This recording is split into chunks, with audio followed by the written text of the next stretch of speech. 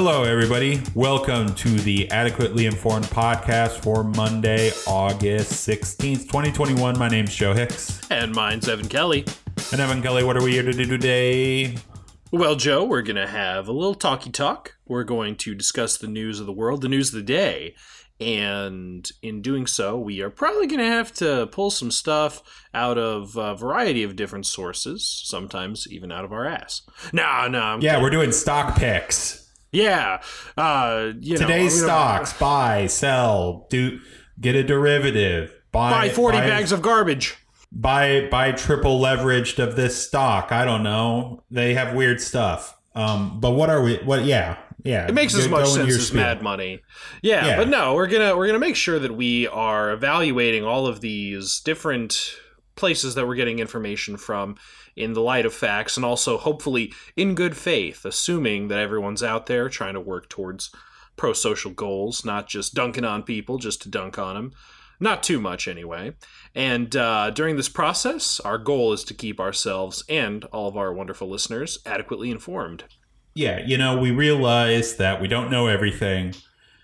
We aren't perfect. We're not even perfect arbiters of being in good faith, but we're trying. It's more of an ideal than a rule. We're trying in good faith to be in good faith. Exactly. But we do have viewpoints. We're not the opinion, the viewpoint from nowhere. And we're also not on the ivory tower. We realize that other people can look at the same information and come to different conclusions under the assumption of good faith. So with that in mind, Mr. Evan Kelly, what's our first topic today? First topic is a new Netflix documentary that dropped this past week called Untold: Malice at the Palace, about the 2004 Pacers-Pistons brawl in Michigan. So I want to tee up kind of what the event is for people who don't know about it. Yeah. So I had certainly never heard of it before watching this documentary. So I think it is, and we'll probably be into spoilers territory too. Yeah, good call. Yeah, we're gonna talk about this as if you are familiar with the brawl. So if you haven't watched the documentary, pause now. It's only like an hour long. It's not a big behemoth. Yes, it's very manageable. It's a manageable documentary. So, with that being said, thank you for the disclaimer, Joe. In 2004, there was a pretty steep rivalry between the Indiana Pacers and the Detroit Pistons. The Pacers were attempting to win a championship near the end of the career of their all-time greatest franchise player, Reggie Miller. And in the previous season, the Detroit Pistons also had a fantastic team. They beat the Pacers in the conference finals and then went on to win the championship that Reggie Miller and the Pacers fans likely thought that he should have had. So there's an intense hatred between these two teams. So the following season, the Pacers come to the Palace at Auburn Hills to play the Detroit Pistons. And it's a hotly anticipated matchup. It's a rematch of the previous year's conference finals, and things go completely off script. The Pacers, despite the fact that they had been very close between them and the Pistons the past season, the Pacers are dominating. They are blowing out the Pistons. It is not a competitive game, and the home court fans don't like it.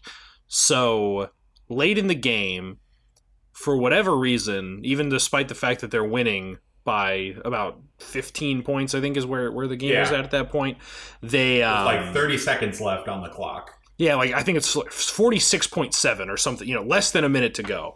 The Pacers still have their starters on the court, and Detroit center Ben Wallace is going in for a layup, and it's good form, I guess, in the NBA culture to just let him score if you're up by that much with so few seconds left in the game. But Pacers forward guard, I don't know what our test was at the time. Yeah. Ron Artest, basketball player, now known as Meta World Peace, but at the time known as Ron Artest, he committed a hard foul against Ben Wallace, which was not well received, and Wallace shoved him back after the play was over.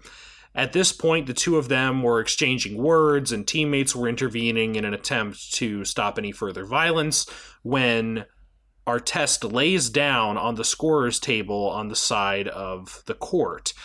Then a fan from the stands throws a cup at Ron Artest and drills him, at which point Artest and several other Pacers players charge into the stands, and a melee ensues between players and fans in an unprecedented explosion of violence in North American sports.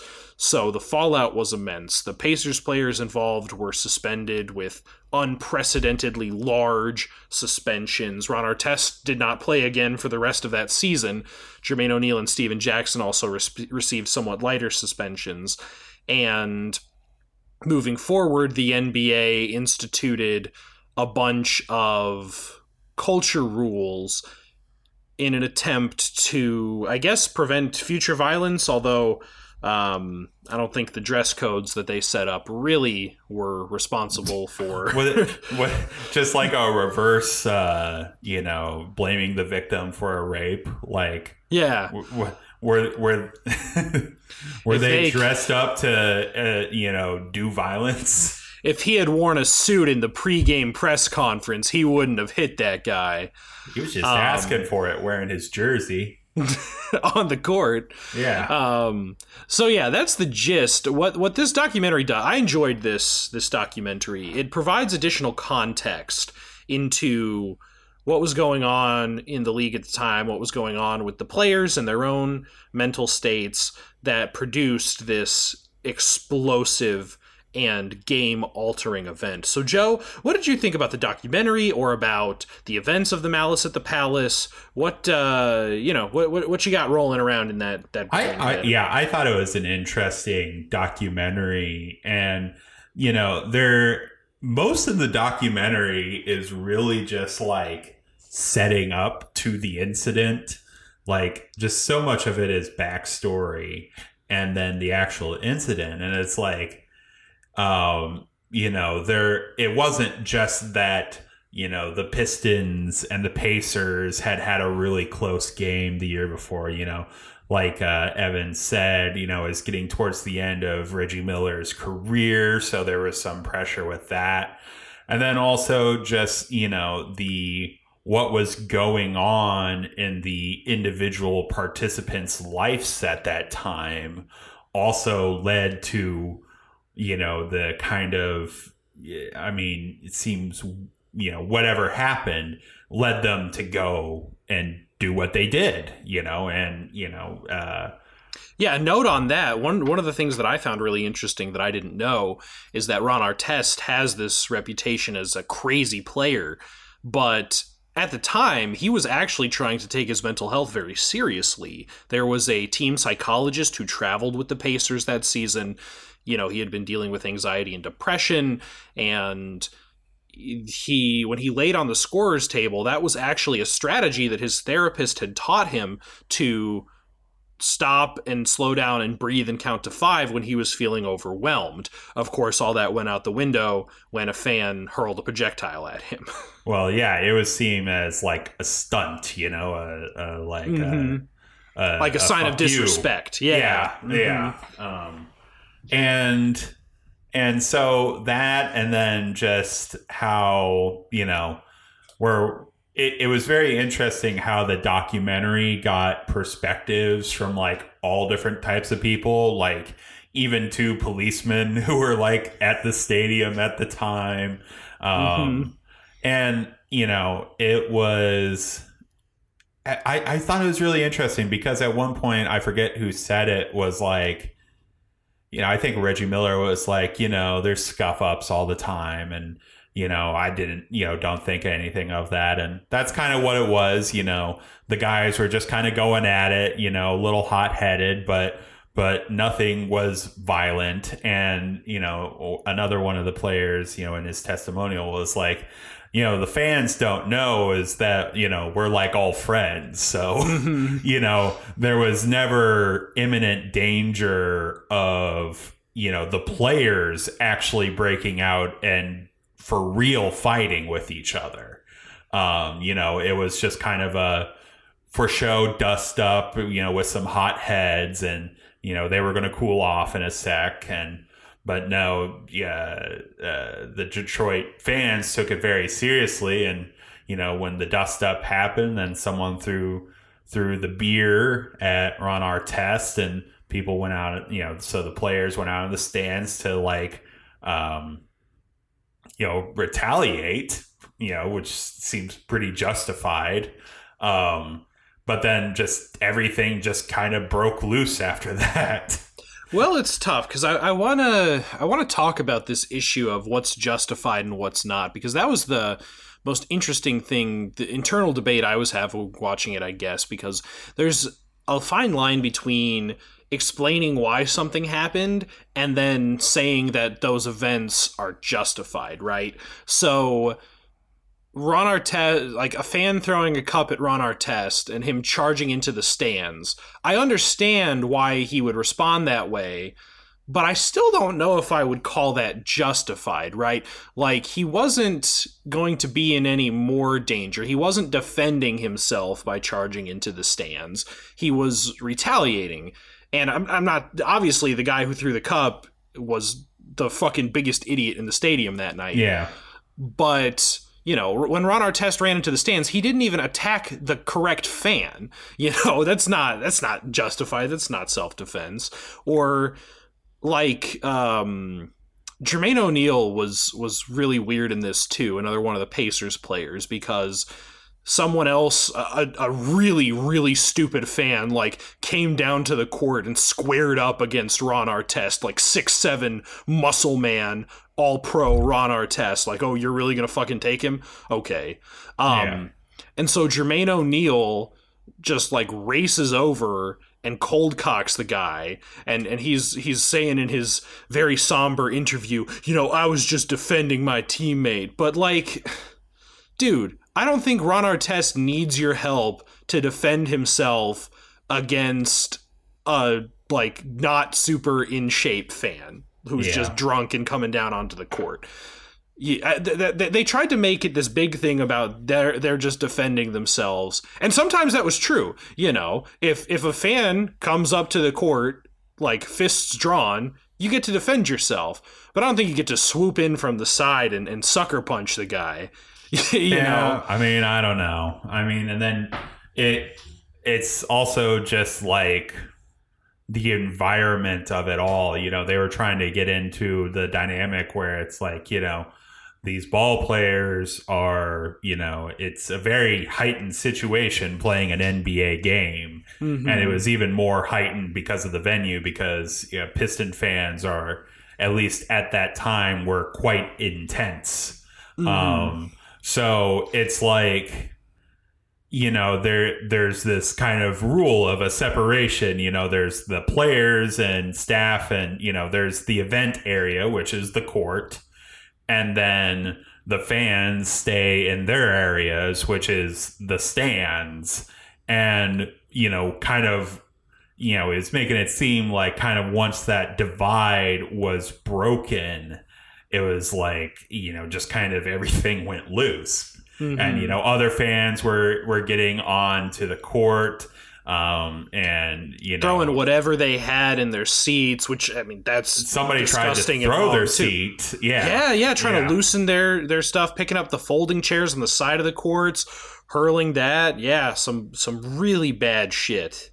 Yeah, and it's just but then in the aftermath of it, it was just instead of a situation where fans overstepped their boundaries, and then also some of the NBA players probably acted a little bit more egregious than they should have. It was, played off in the media as these NBA players as thugs, the media immediately took it in the most racist direction possible. Generalizing about the entire league. Oh, they're all, thugs was the word they kept using. Well, it was because they listened to hip hop that they went and punched this guy who threw a beer at them, like insinuating that hip hop, sagging pants, and baggy clothes was the cause of all of this, and just how racially coded it all was. I just thought, it doesn't surprise me. And, learning about these kind of events that happened in my lifetime, just how racialized they became, was just kind of astonishing. It was like these big black men, big, strong black men who were star athletes did something that was not agreeable. And then all of a sudden, basically all the media had to come and do a take about it, and how that they were like, I don't know, just prima donnas and thugs. Yeah, they did something untoward, and then their entire culture came under attack. And what's really interesting in the documentary is that just how ubiquitous the language used to talk about it was. They have like a supercut of like 15 different sportscasters calling them thugs. Like, it's ridiculous. Is hip hop culture coming in, and, we'd probably be like, now it's like, it's even hip hop culture, it's something that's all that bad that needs to be demonized. I mean, I guess today's hip hop culture is a little bit different than what it was coming out of the 90s, but even still, it's just wild how, like, to an eye from 2021 looking back, and just how completely racialized the whole incident came in the media. Where there was, if you were to take it in good faith, there was some bad actors on both sides, but it doesn't require a condemnation on an entire lifestyle, or even just like cultural taste. Because there's still some people who would like to believe that a time like 2004 was post-racial, right? That it was really just people responding to the bad incident that occurred. But with the benefit of history and what we understand about language and its impact, it's so clear. And there's going to be little pockets like that all the time, where as soon as something bad happens, even to this day, involving African Americans, even if they may be culpable individually, the chorus jumps out in unison to use this type of language to condemn the culture instead of the individuals. And that is, by definition, what racism is. Well, yeah, somebody said in the documentary, they were like, yeah, fights are going on every single day in NHL hockey, and no one's blaming rap music, No one's blaming Canada. Yeah. It's just... I mean, I could also make a kind of counter argument that hockey... The fans don't go on the hockey ice. And then also hockey, that's just like an accepted... I mean, whether rightly or wrongly, that's been part of it. Whereas, and it's a contact sport, Yeah. And then, but, I mean, basketball is still a contact sport, just not in the same blatant way. Well, I mean, but definitionally, like... Never mind. This isn't the productive. But regardless, fighting is not a normal part of playing, a basketball game. You're not going to a basketball game and it's like, oh, I hope there's a fight today. Like, you would just be seen as a maniac. Like, what do you think's going to transpire in this game that's going to, make a fight happen?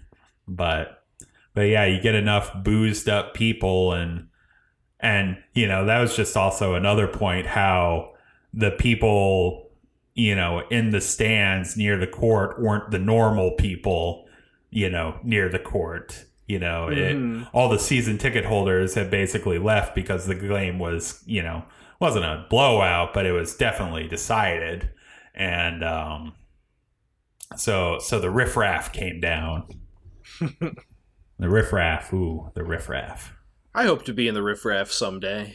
Yeah, yeah, just some go be the riffraff at your local little league games. Okay. Yeah. Just show I'm up sure blasted. I'm sure those refs get paid enough to deal with my abuse. Oh yeah, yeah. Oh man, but yeah, I thought it was an interesting documentary and a look into how multifaceted an incident like this can be, and just how different the discourse after it was than what would be had today. Yeah, yeah. So I come at it from almost an opposite perspective as Joe, where he'd never really heard about it, and all of this was new information. And granted, I got a lot of new information out of it as well, but as long as I can remember, I've known about the Malice at the Palace. Like, I probably wasn't old enough to be cognizant of it when it happened in 2004, but I don't remember when I learned about it because it's one of those things that I've always kind of known. It's just part of the knowledge. Yes, yeah. And I just think it's so fascinating, and I think trying to articulate why that is because, there's this sort of general social bond that keeps us safe, right? Like, we all kind of agree not to do harm to each other, at least in a sort of physical sense on a day-to-day basis. And so the Malice at the Palace is so engrossing to me because it shows how quickly those bonds can be broken under the right set of circumstances. Mm-hmm. And so I really thought it was interesting to see all of the wheels in motion that led to the circumstances where that breakdown occurred. Right. So go ahead. It reminds me of a YouTube video that was kind of something similar, where it went to an NFL game where something similar happened. I think I had you watch that video. It was like the Browns versus the Browns Ravens. Steelers. It was Browns Steelers, because that was the big Myles Garrett attacking Mason Rudolph with his helmet. I was watching that live when it happened. Oh man, that was another crazy moment where you're just like, oh shit, how did this happen? yeah, that one was crazy. The refs fucked up, and there was high tensions. People were way drunk, and I don't think I've seen that video though. I should share. I'll put it in the show notes. Okay, good. It's called like the game the NFL doesn't want you to know about, or something like that. A very internet-y, clickbaity title, but yeah, it's good. I think that was like a primetime game too, like Sunday Night Football or something. Well, yeah, and they took the players off the field for their safety, but then the NFL commissioner was like, "Hey, you got to finish this game," and then like it was, yeah, quite a scene. So, but that's just also like any event where you get a lot of people and you also allow drinking. Like, this is why when you go to a sports game, there's like seemingly a bunch of arbitrary rules about things. That's because, the difference between everything just going along and orderly and a big old brawl, can be just as much as a beer unthrown, Yeah. So it's yeah. That's why there's so much security and rules and all that kind of stuff in big sporting events, because it could just become a brawl. Yeah. And that all changed after this incident. So it is kind of a landmark event in sports history for all the wrong reasons. Yeah. But I think it's really interesting. Oh, yeah. I definitely thought it was interesting, too.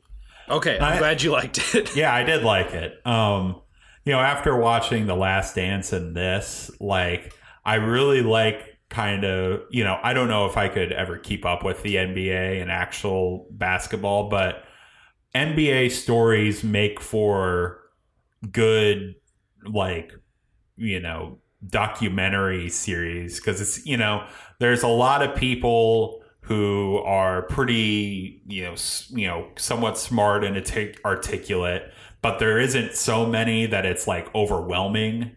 Like, you kind of have a fixed set cast of people, and you get all their perspectives, and it doesn't become too overwhelming, like maybe a football team with just the small army of people that come along with it, whereas an NBA team is 15 people, a little more manageable. Mm-hmm.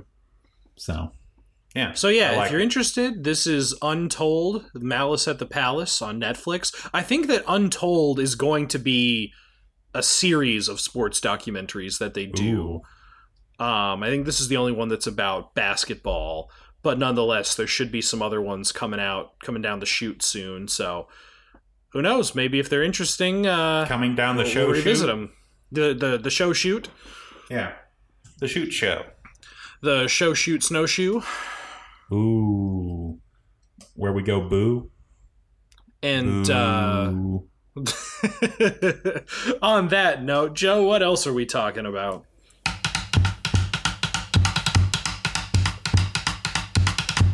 Oh man, we're about to get upbeat, Evan. Oh yeah, good. Yeah, we're gonna talk about the climate. Yeah. Well, this became warranted. Even though every day we're slow motion crashing into a climate crisis across the world. Just this last week, the IPCC released its new climate report, which, me being stupid, I didn't actually write down what IPCC is. I memorized it. Now I'm going to forget. It's the Intergovernmental Panel on Climate Change. So it's a body of the UN, so United Nations offshoot. Yeah.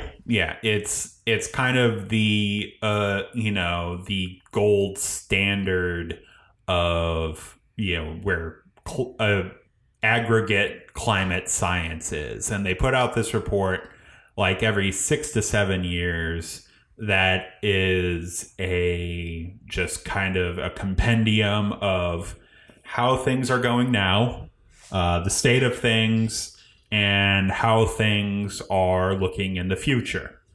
And spoiler alert, it didn't get a whole lot better. In line with tradition of IPCC reports, the predictions have gotten worse. One thing that was notable as a headlining factor is that this report finally kind of like as close to 100% as possible confirmed that human activity is causing climate change, which I'm sure for most people listening to this isn't like a new revelation, but they did a lot of math with models and statistical and stats and, all this kind of stuff to model that, if, what the world would have been if we hadn't started releasing a bunch of carbon into the air, and what we're currently at.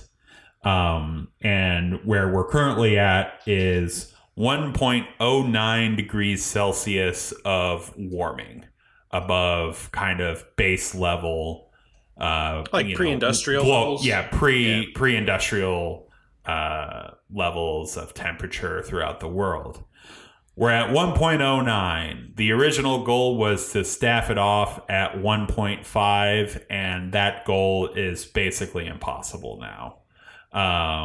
Or not impossible, but extremely highly improbable. Yeah, it would take a Herculean effort, and the global community has, as of yet, not demonstrated anything close to the level of commitment that would be required within like 4 years, like super short time frame. Yeah. Like one of the big landmark takeaways from this is that CO2 equivalent emissions need to peak within 4 years if we are going to keep it below 2 degrees Celsius. And what does that mean? So for all of not all of human history, but since the Industrial Revolution, emissions from human-related activity have been increasing, all the way from the very beginning until now. I mean, I'm sure there's some points where it was down a little bit, but on a trend, it's been increasing. And what it's saying is that within the next 4 years, we need to go from continuously increasing to reaching its maximum emissions output for a year and then going down from there. That has to happen. The peak, the maximum point of emissions per year, has to happen within the next 4 years. Otherwise, it's not looking like we would be able to keep warming within a 2 degrees Celsius band. So, Joe, why is 2 degrees Celsius such an important benchmark? Well, all of these benchmarks are in some ways arbitrary. Like, there isn't a real difference between 1.9. It's not like we get into a whole new class of things when we go from 1.9 degrees Celsius warming and 2.1 degrees Celsius of warming. But so I do want to say a note here, because there is, I don't know if it's at 2 degrees or some other, but there is a point that we're actually really worried about, because there is in the polar ice caps a certain amount of greenhouse gas that has been trapped in ice, and it's stored there.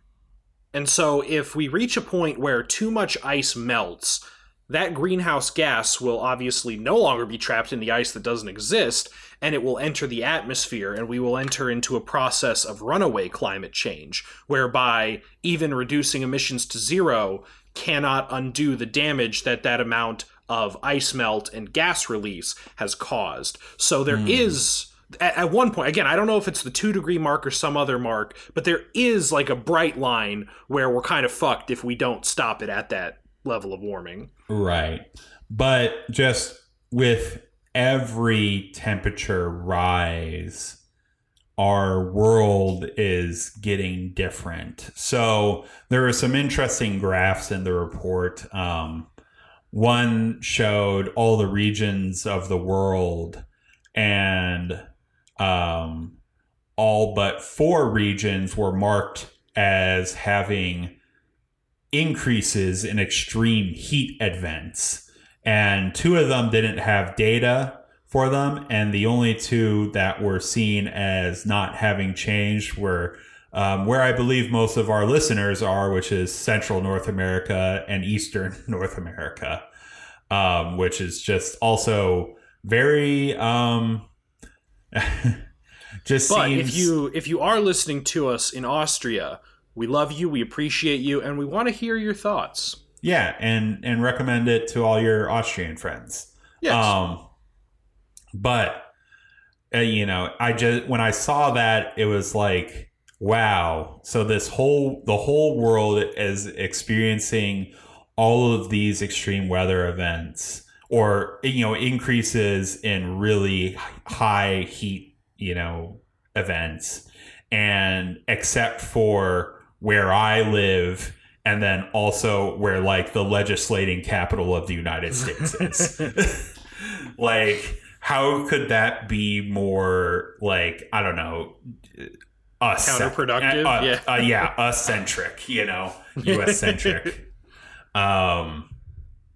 So, yeah, extreme heat events are increasing all over the world. Like, I'm sure our couple of West Coast listeners, you guys have been experiencing some very extreme heat events over this year. Mm-hmm. And then it's just been happening all over the world as well.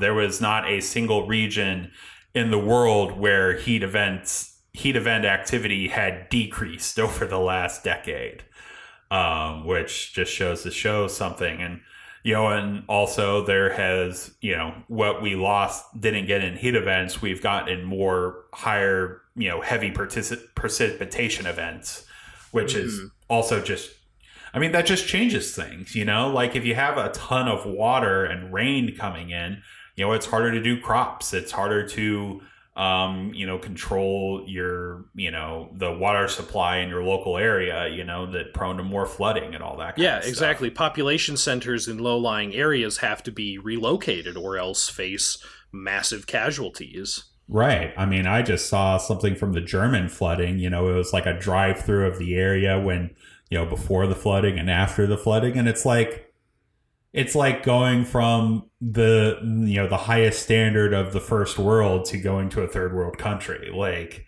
just how devastating flooding can be. Like, even just washing away a full, asphalt road. Wow. Yeah, just the power that has. And then also instances of extreme drought. So again, West Coast listeners, that's been happening over there as well. So it's getting harsh, and we're only at 1.09. Just the higher it gets, the more stuff like that's going to keep happening. The more extreme weather events are going to occur, because that's what climate change is. Like, pre-industrial times, I mean, there was still extreme events, but they happened somewhat rarely, and it was more of an equilibrium in the world. Whereas now, things are in disequilibrium, and, just all this crazy weather stuff is happening, and it's affecting people. So I think it's worthwhile to actually explain the connection between some of the weather events and the rise in average global temperature, because I feel like sometimes science communicators don't do the greatest job of actually connecting the dots. Like, it's very intuitive that a hotter climate would produce more wildfires, but I want to explain why that is, at least how it's been explained to me.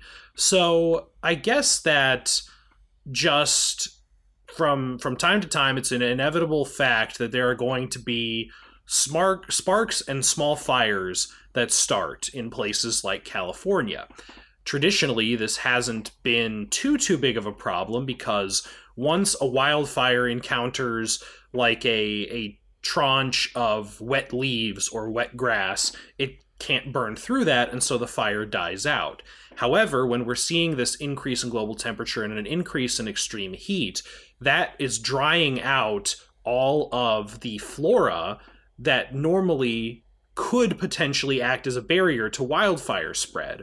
So now, when sparks get kicked up and small fires start, everything around it is going up like kindling. I mean, the current fire in California is the largest wildfire in the state history. Am I correct in saying that?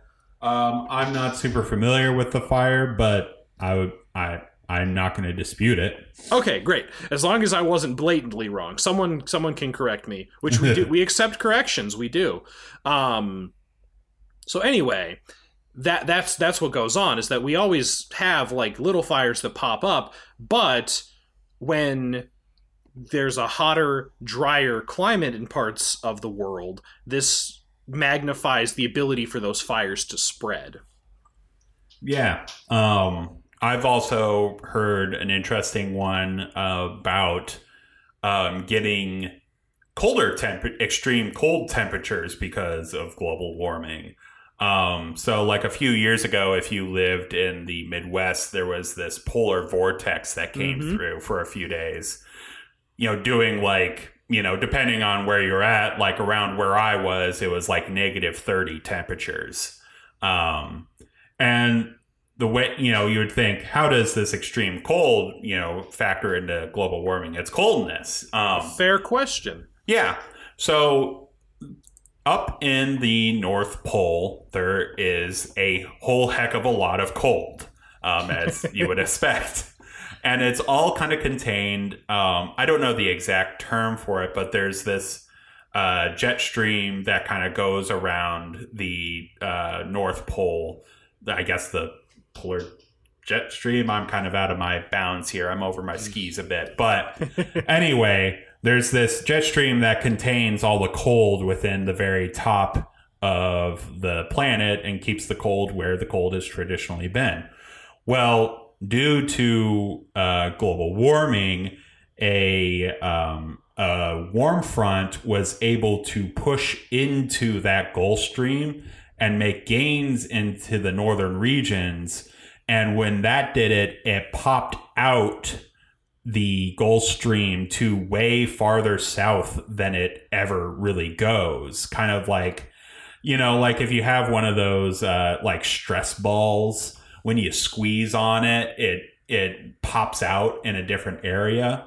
That's like what this was. So because of warmer temperatures and a warm front having energy in one part of the world, it pushed the polar Gulf Stream down so far into like Wisconsin and northern part of Illinois that, brought those extreme cold temperatures down with it. Whereas if the temperature had been more moderate throughout the world and in that specific area that pushed the stream, then, it wouldn't have pushed the stream as hard, Maybe it would have just gone through Canada, or just not even at all. Interesting. And this is something that can happen naturally, if it had been without human interference and, rising the temperature through CO2 emissions. But again, it's just something that happens a lot less frequently. Or, it's more of a freak event instead of something that happens every few years. So, yeah, global warming is affecting a lot. And I mean, Evan and and I'm sure most of our listeners, we're in the kind of climate privileged people. We have air conditioning, we have infrastructure out there that will generally take care of us, and we also happen to be in the area where the extreme weather events are kind of the most mild. But there are some areas of the world where it's really affecting people, and we're not going to be the people most affected by this even as it goes on. So just kind of recognition with that. But Evan, what do we do about this? What do we do about it? Holy fuck, man, I don't know. Yeah. I mean, there is a ton of solutions being pitched. Basically, it comes down to we need to decarbonize the electric grid. That's a huge part of it. Before we get into this, I want to say that's fine. Please save me from this. Okay. Well, then I can save you from this. Oh, man. So there's actually this blog or newsletter that I really like. It's called Volts from a climate reporter named David Roberts. He used to be at Vox, and now he just does his own newsletter. I highly recommend it. And he's written a series of pieces on like, what do we do? Like actual concrete things, because, there's so much about climate that we talk about, and, it's all a bunch of fragments, but, if you boil it down, what do we actually do? One of them is making sure to decarbon electricity generation. Like I said. Yeah, like you said. Yeah, that's why I interjected. All right, I did a good thing. Yeah. So this is the big thing. We have the technology to do it between nuclear and, wind and solar and all this kind of stuff. This is just the top level. This is what we need to do. We need to make sure that our electricity generation is not generating carbon. Because, electricity generation is the big part of it. Everything else kind of stems from that. The other one is, once all the electricity generation is decarboned, to turn to making sure that everything's electric, which it's coming along. A lot of things are becoming electrified and more viable to become electrified. So, that's kind of the two-step process of making sure that happens. But then another one was, in the end of the day, if we are going to really be able to hit our emissions goal, we have to, in some way, make carbon energy more expensive, which is a tough thing politically to do. But, whether it's a carbon tax, whether it's cap and trade, but it just needs to happen. And there's also one thing I want to bring up, because there's this meme that floats around that I want to address a little bit. Evan, can you guess what that meme is? No. Oh, okay. There's this common trope out there that there's a report that came out a few years ago that said 100 corporations are responsible for 70%. Okay. Yeah. Yeah. And I see this brought up, and yes, it is true. 100 corporations account for 70% of global emissions. But sometimes I see it as specced out that, these are like U.S. companies and we just need to tax them, or, what have you, take their riches. Evan, could you guess the top 5 emitting companies in the world? British Petroleum? Nope. Coca-Cola? They're number 11. No. Coca-Cola is not on the list, I don't believe. Exxon? Exxon is number 5. Yeah, all right, I got one. Yeah. Go ahead. So the top 5 is the China coal industry. 2 is Saudi Aramco, or Aramco. There we go. Number 3 is Gazprom, the Russian natural gas company. Number 4 is National Iranian Oil, and then number 5 is ExxonMobil. So, yes, these companies and industries create a fuck ton of emissions. If we go down the list, they're all just energy companies. It's not like Evan said, like Coca-Cola, a industry that, like it just incidentally in the process of making Coca-Cola makes a whole lot of emissions. These are companies that make their money off of burning fuels in order to make money. Mm-hmm. And that is essentially the top 100 polluting corporations in the country, in the world. But I don't know how much someone in the U.S. or even someone in U.S. politics can really do about the Chinese coal industry, mm-hmm. which is just like by and far the biggest player in emissions.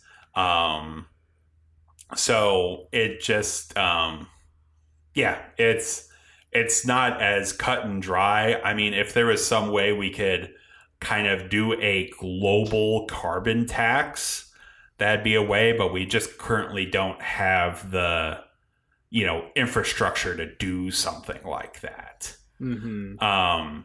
But there is some things that can, if you're looking for something politically within the United States, another David Roberts piece that I read was, we see a lot of times, and if it's a free post, I'll post it. It's, people will throw around ending subsidies to oil companies in the United States.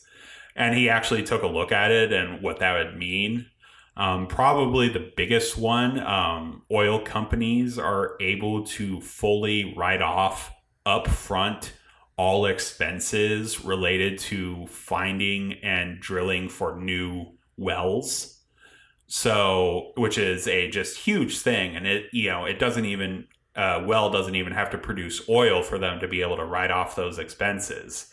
and we don't want new wells to be explored and found. In the past, when you were wanting more energy, and more energy meant more oil, you wanted these companies to explore, and it did really well. It really helped them explore by giving them this huge tax write-off for all the expenses related to that. But now we don't want them exploring for new oil. So we should, if you're ever asked, what are these so-called subsidies that the oil companies enjoy, the subsidy for writing off the expenses for exploring for new oil is a concrete thing that you could ask for. Talk to your senator. Yeah. Yeah. Sounds good. Yeah. But yeah, this is just so big. It's both beyond the individual, but we also need all the individuals to make actions. It's tough, like I remember there was talk earlier this year of like raising the gas tax. And, that set off a fury because in the end, it's still all of us who are using this energy to live our lives. And it's also us who, bear the responsibility. I mean, like, those big companies who do all the pollution, they're doing the pollution because people are using their product and want their product. Yeah, which is it's energy. not like ExxonMobil is just like at some factory just like burning up gasoline and putting the carbon into the air. Like their gasoline is going into our cars, and our cars are burning it and putting it into the air because we need it to drive to our jobs and our hobbies and whatevers. Yeah. Yeah. But it's tough because it's a large crisis that we need to make at like the systems level. But even if we change it at the systems level, it's still requiring, at least in the short term, changes to our behavior.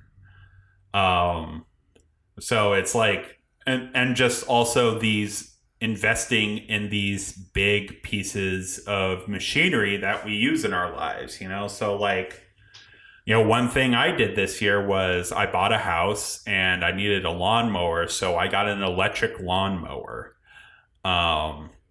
It's more efficient than a gas-powered lawnmower, and it's, it was found, I'm just going to say, if any of you can, reduce your usage of a small gas-powered motor, that's great, because a study came out that showed, running a gasoline string trimmer for 30 minutes had the same climate effect as driving a Ford F-150 for 3,800 miles. Wow. Yeah, because small engines are just so inefficient at using the gasoline that they, instead of just pure carbon, they exhaust an aerosol, which is just way more climate affecting. So one thing. So how does your electric mower work? I've never. So I have a really long extension cord. Okay. Yeah. So there are kind of two versions of the electrified lawn care implements. There's the corded, and then there's the battery powered. Battery powered are way more expensive. So I bought my corded lawnmower for about $140, whereas a battery electric one is like $500 to $600. Yeah, because when I used to do yard work, my edge trimmer was corded, so I would just plug it in. But I guess I would be more scared, like running a cord through a mower. Like, how do you not like run over the cord and like fuck shit up? Well, you have to make your mowing route with that in mind. Gotcha. I'm always kind of testing out new patterns to more efficiently mow my lawn without having to reposition the cord, because that's the real name of the game. Every time you have to reposition the cord, that's just taking up time mowing the lawn. So Mm-hmm. trying to figure out, between where my outlets are, where my lawn is, what pattern do I do where I don't really have to ever reposition the cord. Like, I am not mowing in the pattern that I would with a gas mower, but it also really doesn't change a ton about, which pattern I choose to do.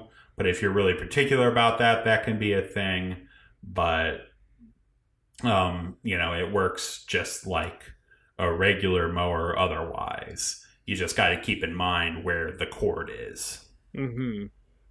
But that's, and then also just like I don't have a ton of things in my yard. Whereas if I had a ton of things in my yard, that would definitely make things more difficult. When you have open spaces, you're not having to get the cord around things. But, if I had a bunch of stuff in my yard, I'd have to get the cord around things. So, but if you're able to replace your lawn care engines with electric alternatives, that's a way to really do a very high bang for your buck carbon reduction or carbon footprint reduction by getting an electric mower and string trimmer. Just getting rid of those small gas-powered engines is really good. At least on your individual carbon footprint plan. But then also, like, we need to, further move into it. Like, I'm looking at the cost of, getting solar panels installed on my house and getting an electric car sometime in the near future. But they're still very expensive. But, if you're looking to buy a new car, try and wait a couple years, because the price of electric cars have been coming down pretty dramatically. And it may be the case that you may, in a few years, will be able to afford an electric vehicle, which would be good. But yeah, it's coming along, but I don't know if just the pure market is going to be able to suffice in that realm. But it's coming along, but not coming along at the pace that's really needed to stave off the worst effects of climate change. Yeah, and I know we've been talking a lot about emission reduction here, and obviously that's got to be part of the solution. But as you're hearing, there are very real reasons why we are apprehensive about the rate of change in terms of emission reduction. So there are other more off-the-wall strategies that have been proposed. I'm reading a book right now called The Ministry for the Future, which is a speculative sci-fi, but it's hard sci-fi, so the author Kim Stanley Robinson really dug into the science of it, of trying to find other ways to slow climate change or slow the effects of climate change. So let me just kind of rattle them off, and then we'll see what Joe wants to pick up on. So obviously carbon capture is a big thing. There are some technologies which can sort of take the carbon in the air and store it, say, for instance, underground. So that would obviously reduce the amount of carbon in the air and hopefully slow the effects of warming. There's also various geoengineering techniques that have been proposed, basically reorienting our physical environment to better be able to deal with climate change. In the Ministry for the Future, the nation of India basically shoots up a bunch of a compound that is equivalent to like volcanic ash, so that it sort of blocks out some of the sun's rays and reduces the amount of heating that is able to occur in the nation. So that's something akin to geoengineering.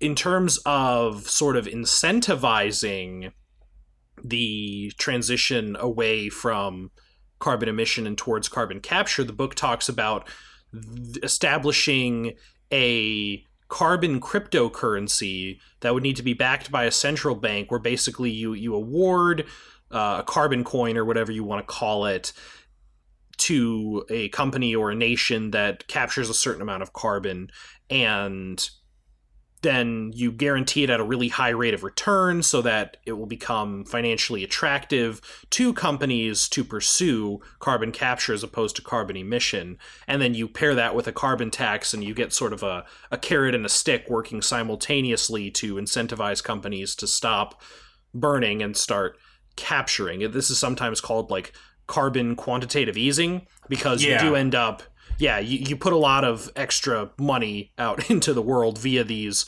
carbon cryptos, but hopefully it incentivizes people to stop destroying the planet. The idea, it's like, it's going to cost the government money to mitigate the cost of carbon down the road, so why don't we just pay people to not do it to begin with, Yeah, I'm down for it. Yeah. But of course, it's tough to convince any one government to be the one that steps up to make the carbon crypto, because there's sort of like a first mover disadvantage there.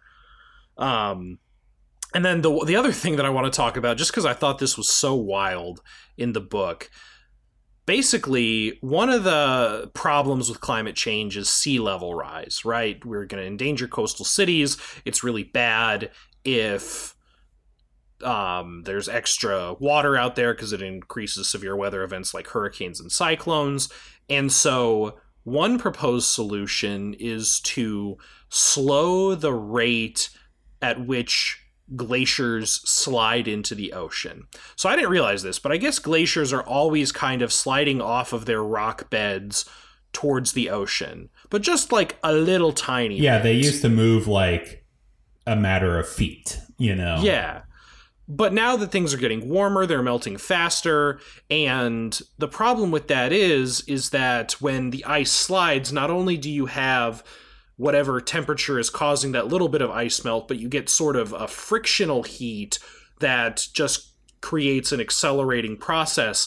And once the sheet of ice kind of falls into the water, it melts much more quickly when it's surrounded by the water than when it's surrounded by the cooler air on the glacier.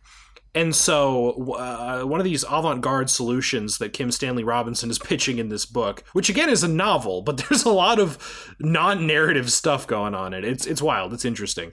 But the pitch is that if you just pump some of the water back into the bottom of the glacier, that water will refreeze and slow the rate of glacial descent back to sort of pre-climate change levels. You have to burn a little bit of energy to pump the water up, but that the benefit of not having those big sheets of ice falling into the water are probably worth it. So there you go. There's my rapid fire weird climate solutions pitches. What else we got? There's also one that's out there that this idea that we build like a giant mirror and put it up into our atmosphere to reflect sunlight away, because the whole mechanism of climate change is that the sun is producing sunlight and heat energy, and it's beaming it onto the earth. And normally what would happen is that some of it stays and it's captured by the atmosphere, and then the rest is just reflected away. Whereas when we have more carbon in the atmosphere, that ends up trapping more of the sun's energy on Earth, thus warming the planet. So if we could put a big old mirror or, some sort of, giant reflective device, surface, off in the, high in the atmosphere and reflect some of the sun out, thus not receiving that level of energy, that could be something. But then also that's just crazy.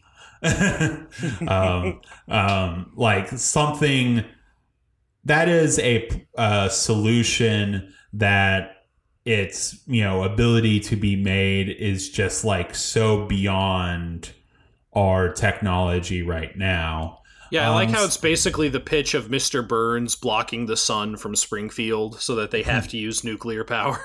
Jeez. I think at one point they do this in Futurama when they're talking about climate change as well. The Futurama solution is great because the Halley's Comet, whenever it passes, they send a drill team up and they just drill out a huge chunk of ice and then they just drop it into the ocean so that it cools the ocean back down. Yeah. But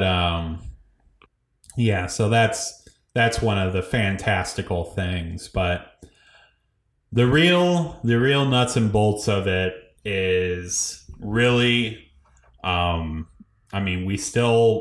individuals need to try and do some sort of action.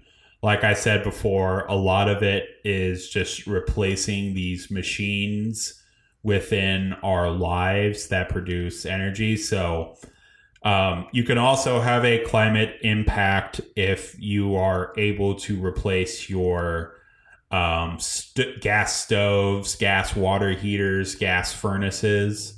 If you convert the gas furnace, that technology isn't quite there in the electric world yet, at least for Midwest winter temperatures. But if you can reduce the amount of natural gas you use in your house or your living environment, that helps contribute to lowering emissions. And then again, if you're able to replace any of your small motors, like a lawnmower or a string trimmer or a leaf blower, that is also extremely helpful in lowering your emissions.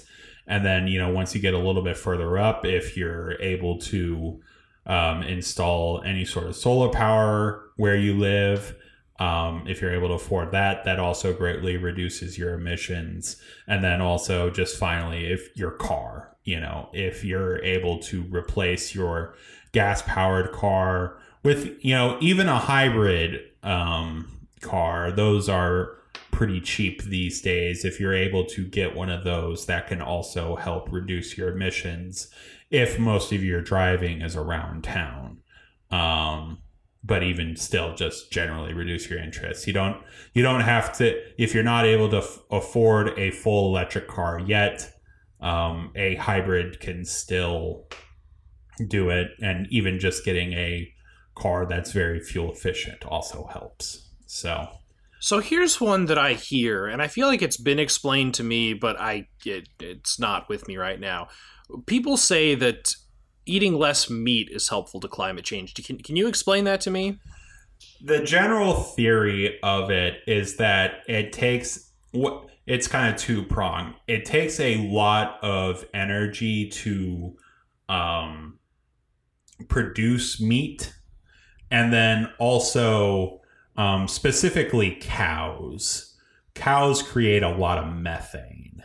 When they are taking their foodstuffs and converting it into muscle and all that stuff that we will eventually eat, they also create a lot of methane. And methane is a gas that is something like 4 to 10. I don't know the exact number, but it's multiples more harming in the atmosphere in terms of climate than carbon is. So how granular can we get here? Like, why does producing meat? Why is it so energy intensive? Like, you don't have to know this because I don't know it, but I want to understand. It's something that's a debate, because there have been before studies that said meat production is like 15% of all greenhouse gases.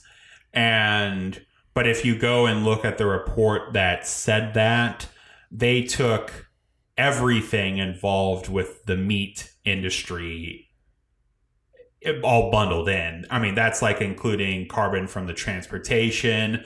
That's including carbon from, the water systems, Yeah, and that's a little and non-unique because any food would consume those right. level of And, carbon resources. and when you look at other industries, you don't bundle everything involved Yeah. with it. You look at the individual industry. So that's, I mean, it may not be as energy intensive as I originally stated, but it's just like, but then also, if you look at it from a different respect, I mean, these bovine animals have occurred naturally in North America before, and, in our bison populations. And the understood number from scientists of what the peak bison population in the United States was before we came and killed them all was something roughly 60 million. And today, there are roughly 60 million heads of cattle in the United States. So there is a kind of equivalent bovine population in North America than to what there had been before. And cattle are also able to feed off of and make lands productive that wouldn't be otherwise able to use. So there's this concept in farming called arable land, and that's all the land that's suitable for growing crops on. And not all land is arable land, but cows can go and graze on non-arable land, thus making that land productive. But not all cattle are, raised in pastures anymore. But then also, are able to use efficiencies within the feed corn industry to, better able, more efficiently, make cows. So it's a hotly debated topic of whether cows are a true culprit of global warming and if it's something that we should do something about. So, but on the whole, if you eat a little less meat will be produced, and that can, at least in the short term, have some climate, carbon footprint reducing effects. Okay. I appreciate the context. Yeah, there's a lot. Like I said, it's hotly debated. And that's not even getting into the morality of modern farming practices and all that which kind we of have stuff. talked about to our credit.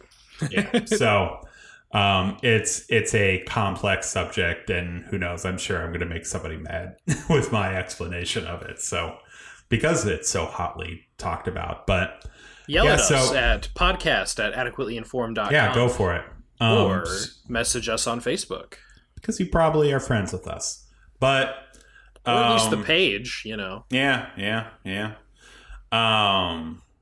So yeah, all the things I described before, reducing your consumption of meat can have an effect on your carbon footprint.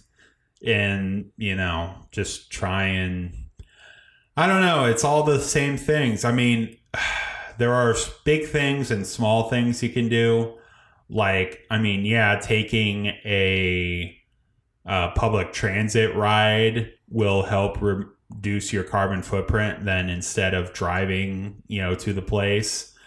But, we're not going to solve this crisis by all of us taking public transportation whenever we're able to. It's just, again, this is a problem that requires big systems level solutions, but then also needs changes to individual behavior, where neither one is necessarily going to be able to shoulder the entire effect of the issue.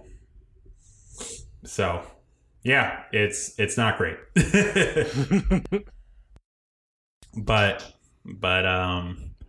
if anything, this report removes the uncertainty that, maybe we don't need to do things, or that it'll just be all right, or, it's certain things are going to get warmer, things are going to get worse.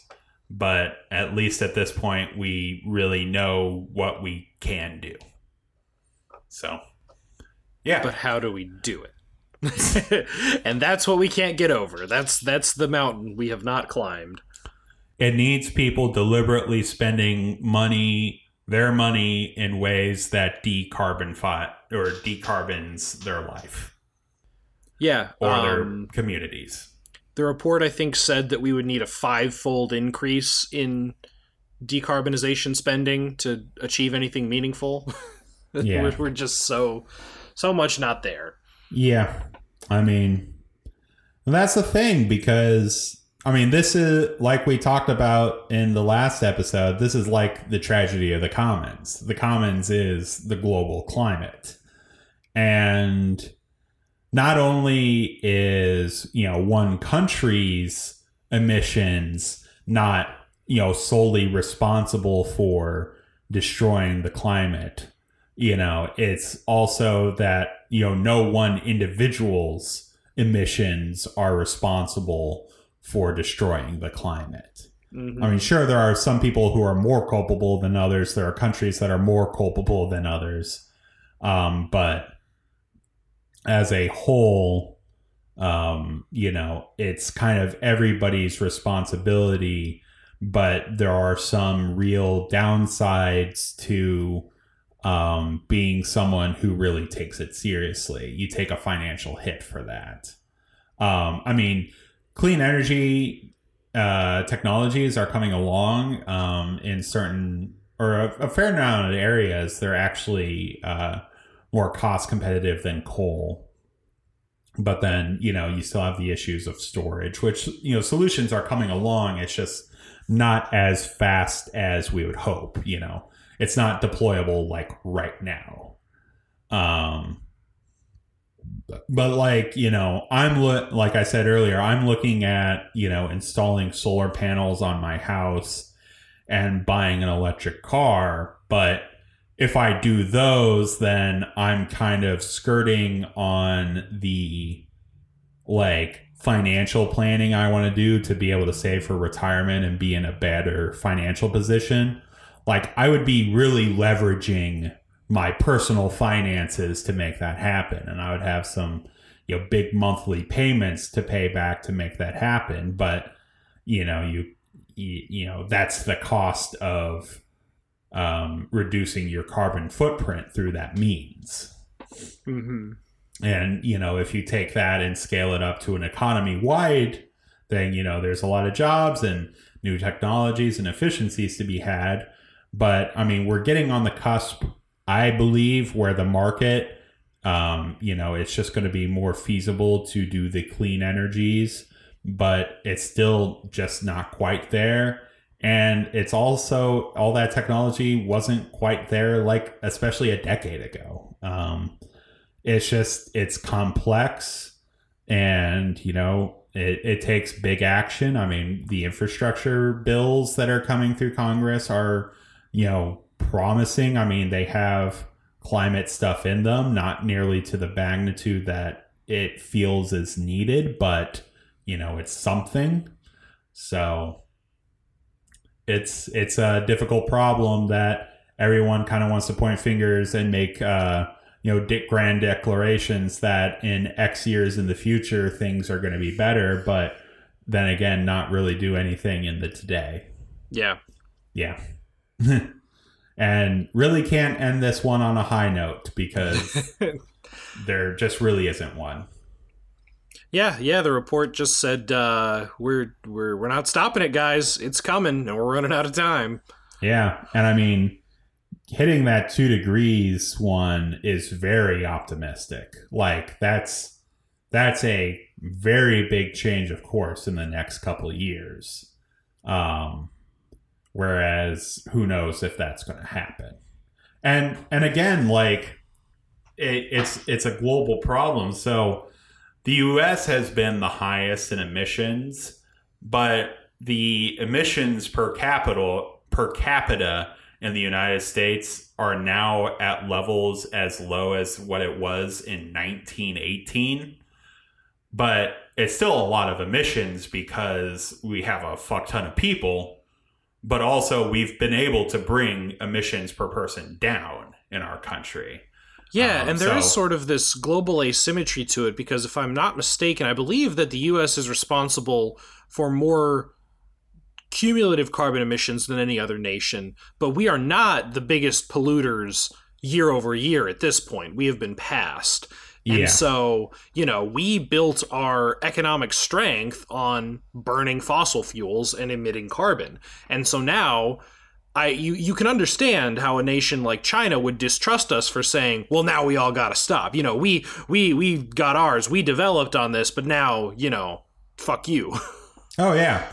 Like there's this issue that has been happening in Madagascar where they have been burning down a whole lot of their forests because it's worth a lot of money to make charcoal out of it. And that's helping their economic situation in that country. But then it's also destroying their forests and releasing all this carbon out into the atmosphere. So, and by destroying the trees, they're eliminating naturally occurring tools that we have to process carbon. Right. And, we can go and say, hey, we shouldn't do this on this world. But then again, it's like they're living in poverty. Yep. And that's something to help alleviate that somewhat. And, this is like the whole thing with the Amazon rainforest. Like, a lot of it is getting chopped down in order to make farmland or to be burned down as fuel, which is to help alleviate poverty in Brazil. And, sometimes the government has been able to put a stop to that kind of stuff to help preserve the rainforest and the capacity it does to help be a carbon sink. But then again, it's like, well, is the rest of the world going to pay Brazil, money to help, bring its people out of poverty? Or are they going to use their own resources that we're piggybacking off of to make their own prosperity? Yeah. And it's just tough because, some people will say that, capitalism is necessarily extractive and, will always make carbon. And that's been true to this point, but not everything needs to be extractive. Really, once we get to carbon-free electricity, use as much carbon-free electricity as you want. And can afford because it's not an issue. The only reason why we say to reduce now is because it produces carbon, which is having external effects. And hell, I'm even saying to this in my house that I set the AC to like 65. I'm not perfect, I use a lot of energy as well. We're not on the ivory tower, damn it. Yeah, we're not on the ivory tower. We are definitely not doing what we need to do as well. It's difficult. It's very difficult. Yeah, it is. Also, feel free to have kids if you want. It's not as big of a carbon thing as people make it out to be. I feel like people should still be able to have the right to have children if they want. This is not a degrowth podcast. Yeah, very anti-degrowth. And what's the point of fighting climate change if we're not going to have any kids later, Yeah. If we're the last ones, fuck it. Let's just live it up. Let's humans. Let society burn until all that's left is a DVD box set of Friends. And then I put on the Full House theme song, even though that's not Friends. Everywhere you look, everywhere's a heart. So wow, I guess that's as upbeat as we can leave it at. Yeah, we we've dug into the Full House library this episode. So yeah. So Evan, you got anything else you want to say? Let's address the viewer mail that we got real quick. In terms of an end segment. End segments are always fun. So this is from listener Michelle. So Michelle heard our show last week, and apparently we made a mistake in terms of the order of magnitude on the potential lethality of the COVID-19 vaccine. So on the show, we had mentioned that it was about 0.1%, which to us seemed very low, and we were like, yeah, that's stupid. Why would anyone be afraid of 0.1%? We sent out a number that we thought was stupid low and would be inconsequential. Yes, and yet Michelle, with her diligent fact-checking, has pointed out that the actual rate of death for those who have received the COVID-19 vaccine is 0.0019%. And although, it does kind of seem like, oh, they're both such small numbers, but that's actually like orders of magnitude safer. And Joe and I were willing to accept 0.1%, but it's, like 100 times safer than that, or I guess like 50 times safer. If I mess up that math, someone will let me know. So all this is to say, thank you for pointing it out, because I do believe that it is a statistically significant reduction in risk. And, at the end of the day, the vaccine's really safe, guys. Very safe. Take it if you haven't yet. Well, yeah, when I saw that, I was like, man, it's so easy to do fake news and misinformation, even if you're trying to, convey something. Even in good faith, yeah. Yeah. That's why I always hate those fact checks where it's like, like the president said, oh, there's a 75% increase in this. And then they come back. Actually, it was a 54.5% increase. And it's like, well, had the general direction going. but this is something that warrants recall because, yeah, that's just an order of magnitude less than what we were saying. Just so much less than what we were saying. And we were trying to convey a very small number, but the actual number was just so much smaller than what we were saying. So there you go. Thank you, Michelle, and thank you to all our listeners. We hope that you've enjoyed the episode as always. Shout at us at podcast@adequatelyinformed.com. Hopefully I remember all the links to put in the show notes. And thank you, Anthony Hish, for the music. But anyway, my name's Joe Hicks. And mine's Evan Kelly. And we hope that you've been adequately informed.